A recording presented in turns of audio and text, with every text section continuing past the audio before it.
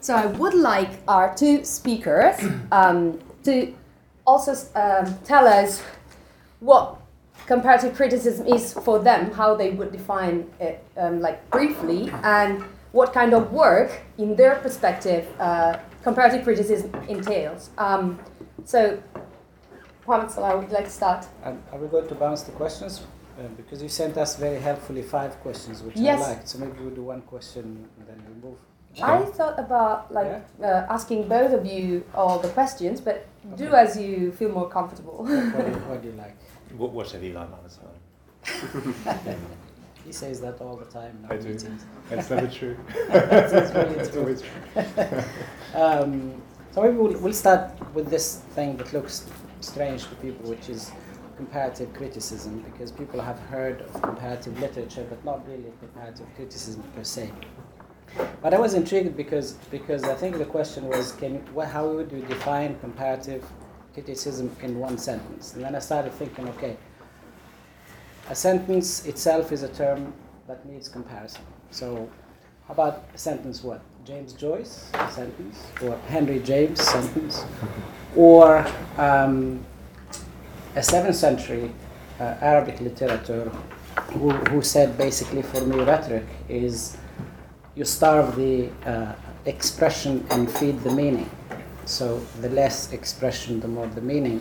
And I thought that maybe I'll just think of the aims actually. So for me, the aim, at least, and I wanted to call it this way, of comparative criticism for me is mutual elimination of literary texts and, of course, works of art and methods of criticism by looking at them in comparison. Sure.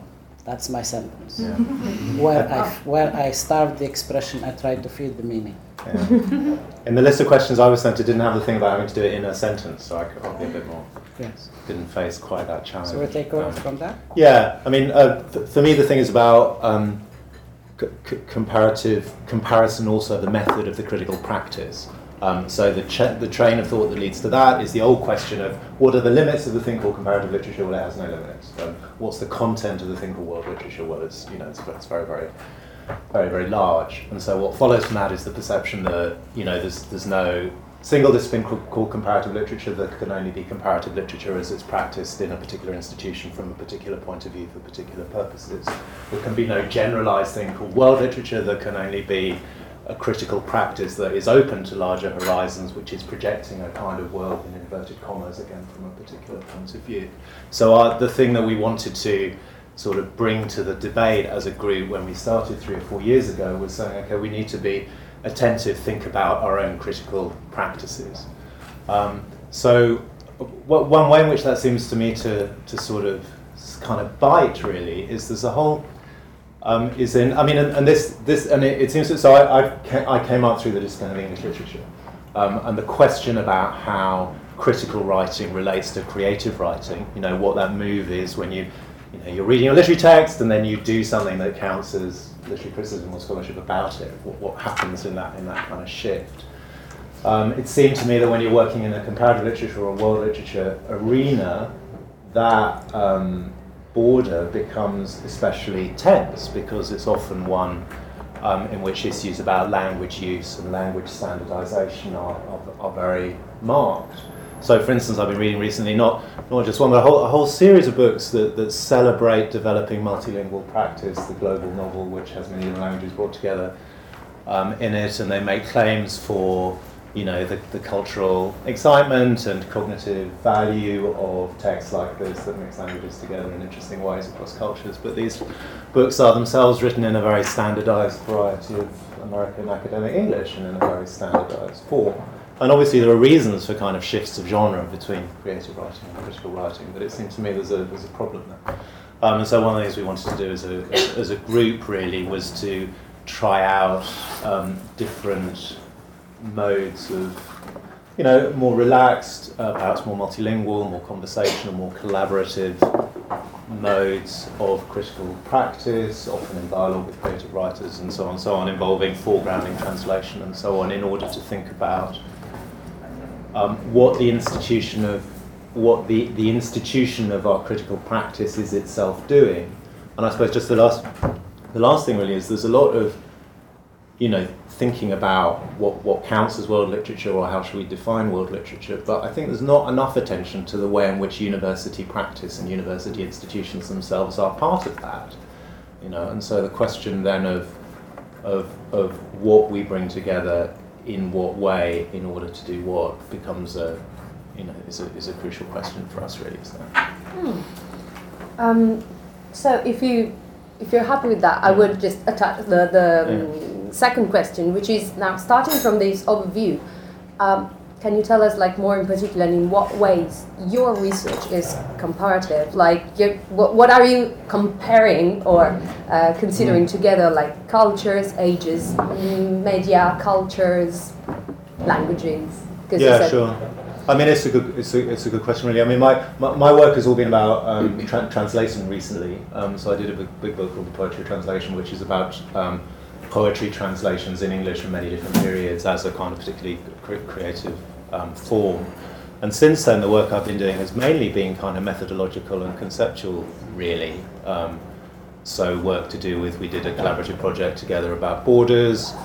I'm doing lots of collaborative work to do with translation and ways of thinking about translation in different ways. For instance, as a practice that necessarily generates multiples rather than as a practice that's subjected to the discipline of comparison. But the way, I think, the way thinking about translation leads into or kind of overlaps with or raises issues for the larger field of comparative literature is that it puts a particular kind of pressure on this word comparison. And I'm quite worried about or alert to, or something I think everyone should think about, which is to say as soon as you think of yourself as comparing, I mean that question of what it is that is compared. So if you think about translation, and translations are typically aligned with a kind of, the translation and the source text, and you compare them looking for similarities and differences. But that's a particular regime, and that looks for particular things in one text and it looks for particular things in another text. It defines the relation between them in a particular way. And if you think about translation instead as, if you say, well, okay, actually these are the same work, these are stages in the development of the same work, then what comparison doesn't work in the same way. I mean, I'm quite alert to the way in which the act of comparison kind of exerts a limiting and defining pressure on what gets brought into its kind of grammar or its kind of tweezers in a way. Yeah. So if I just return to Matthew was talking about earlier, the academic setting. I started comparative literature in an American setting, in American university, and it was in a department of comparative literature. I was struck by two things, and I think they never left me since, and they show in what I do, or the way I also think of comparative literature. So one of them is the one directional movement of knowledge, for example, and critical practice. What do I mean by that? I was at a department where you studied theory and Western critical practice and applied it to non-Western literary works. So that one direction. The other direction also has to do with, as you know, is in key terms of comparative literature, at least the old ones that were there for a long time now have been looked at again. For example, the question of influence, where you have always one direction is that you have more or less first texts and the other texts are kind of second versions. Therefore, they come to us as already read or already known. So if I read a Mahfouz, of course, my guide will be Balzac, for example, or Flaubert or Dickens or whatever. So that one directional one, me coming personally from the Arabic context, both culturally and politically and academically, that was an interesting point for me to actually look at and start thinking about. The other point has to do with this question. Okay, then if I'm going to retreat and try to analyze these literatures that I know, let's say Arabic literature, through Arabic tools of literature, am I not then interrupting any form of dialogue with anything outside Arabic literature? Am I retreating in some forms of provincialism? So comparative literature, what it did for me, and you know this debate, of course, Moretti did it, and there's several others did this debate. So what comparative criticism, at least in my mind theoretically, allowed me to do is to say, okay, how can I then get out of the provincialism with its variations, nationalism, whatever you like, by having a global or world view. I mean, there is that famous phrase that the comparative literature is a thorn in the side of world literature, and the other way around could be true. So national literatures. National literatures, yeah, national literatures. Therefore, you can read them. Now, this is the theoretical part. What about the practice? So my first project was on a Tunisian writer who likes to embed his writing in appealing to readers' knowledge of the classical Greek tragedy, but also of Arabic literature of the 8th, 9th, and 10th century, but also modern literature, French literature, and so on. So how actually to best approach him? And at that time, I thought, okay, if I'm going to study, for example, the concept of borrowing, intertextuality, relationship with other texts, Arabs have talked about this. So how about I rely on both? Critical traditions developed in, let's say, 10th century Arabic context, and critical traditions developed, let's say, in 20th century French and Western context. So it's not only looking at the text, but also comparing the two methods. And we will come to the problems with that. But that's at least the promise. Yeah, let's come to the problems, because of course there are some limitations. Sometimes, like myself, when I started to work at my project, I had some feedback by people asking me, and what do you hope to find out? Like, you can't even treat properly just one of these authors. What do you hope to find out by treating more of them and looking for these very specific things in more of them? So that I think would be the next questions. What are the limitations we should be aware of, and how do we deal with them, really? Well, an institutional one and then another one. The institutional one, just to carry from what Matthew was talking about, the institutional one, as you know, the university and the university discourse and university practice really continues to be discipline-oriented. That's how we still get training, and Oxford is a very good example of that. There are other universities that have moved on. Oxford have not moved a lot. That's why we're doing OCCT here. So part of it is that your work is like to be read and judged in disciplinary terms. I'm going to be read by Arabists, for example, who are going to look at this and say, well, his knowledge of the language is not that great, or his knowledge of the detail of the historical background is not perfect. Or if it's going to be read by people from other disciplines, they said, well, the training really here, this person clearly has not read Henry James and doesn't know the 19th century traditions. So we have this, and this is a perennial problem for comparative literature. You have that kind of work. We'll come back later to say how we actually should face that. That would be the last one. So that's one. The other one is, of course, the obvious one, which is a linguistic one.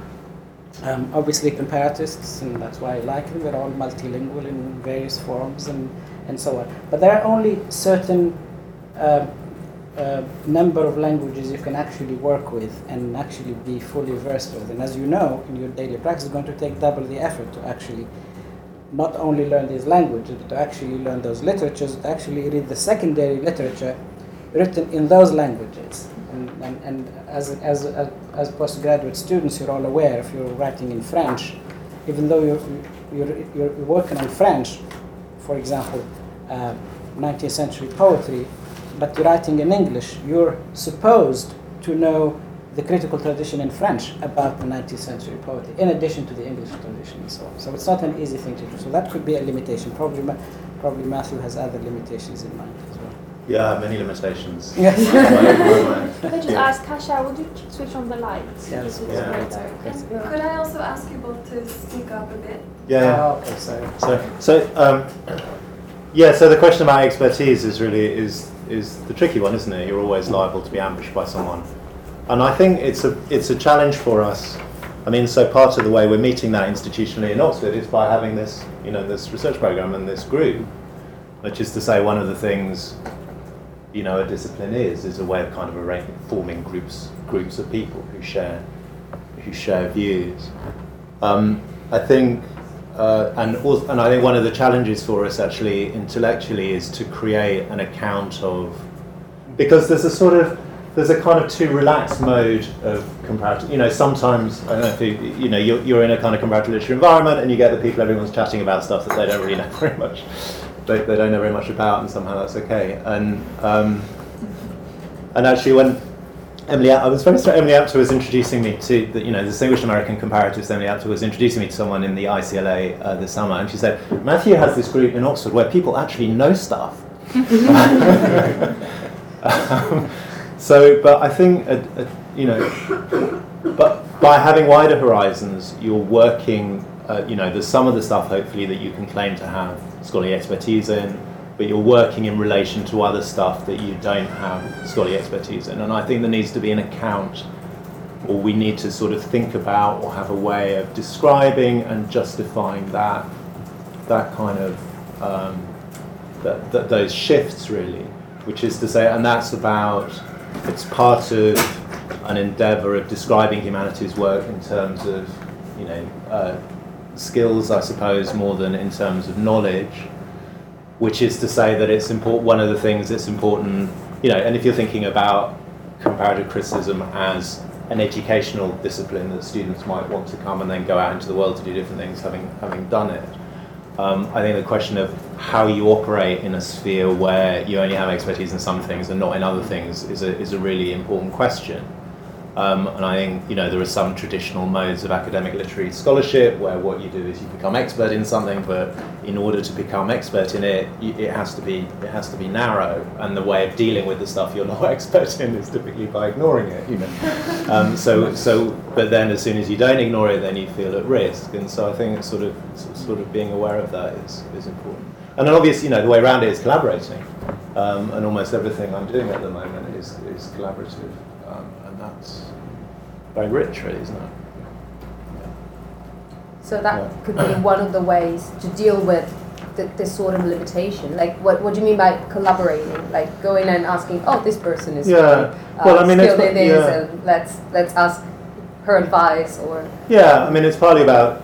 When I did the book called The Poetry Translation, quite a lot of it was about translation from Latin. I'm not a scholar in Latin, so I sent all those bits to, a proper scholar in Latin to check out. But, in OCCT and in this group and in the seminars that we do and in the kind of publications that we put together, we deliver, we write things collaboratively, we share, develop ideas collaboratively, and I'm not quite sure what to say about that, but what do you think? Well, I think for others, just to mention an example that it's for others to judge. For example, those of you who read the introduction to the special issue, you will have seen that we actually have 3 different people writing it. So one way of collaborating is that your voice is there, but there is a general thing that works together. So that's always the problem with comparative literature and comparative work, is how your voice doesn't get drowned while you are sort of being worldly, so to speak, in that other sense. Obviously, in one way we could argue that basically comparatism and working with more than one language, working with a variety of art forms and so on, is the direction of the world, is the reality of the world. That's how the world is. Really, this is how it functions, and more that's how it is. These things are intersected and so on. So to come back to probably ways of we could confront, even within the pieces of writing and so on, and I think my view is we should not really shy away from the beginning to say, okay, this is really my method or my way of approaching this variety of texts, and these are my limitations. I found that very useful. For example, in the project I'm working on, I just finished a paper called New Humanism in Times of Torture. And obviously, as you can see, you can't really deal with the question of humanism and torture without really thinking globally. You're dealing with the basic thing.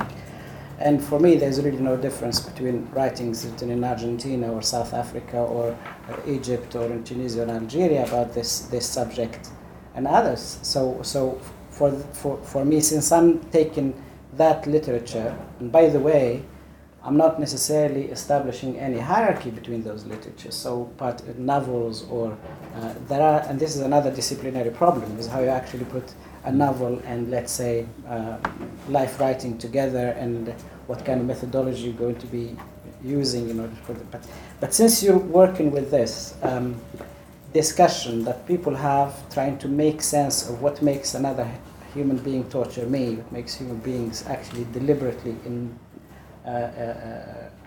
affect this extreme harm or another, it's a reflection on us as a human being. So it makes no sense that I deal with it in one particular setting, and you have to kind of be upfront about this. But at the same time, you could be saying, at the same time, I'm going to leave out this and that, and I can't read some of the African languages. But you know, so this is for me one way of actually approaching this. Be upfront about the limitation, but also the promise of this method as opposed to other methods, if you like.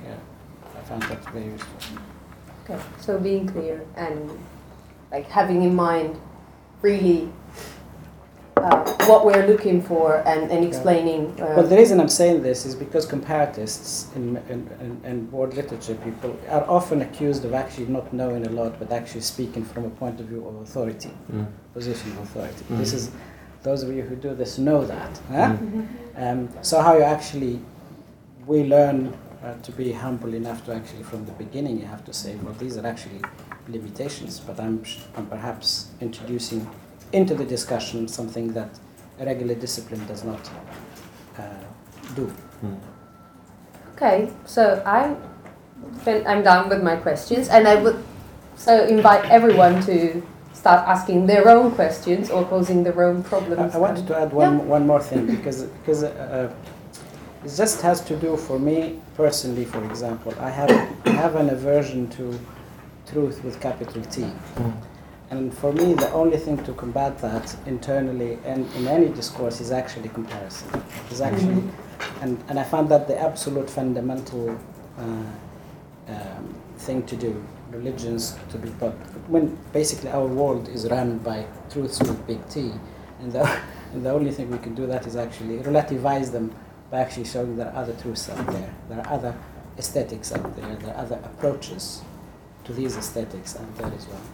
So I can confirm. It's very true. So for those of you who are shy of the mic, I'm just turning it off.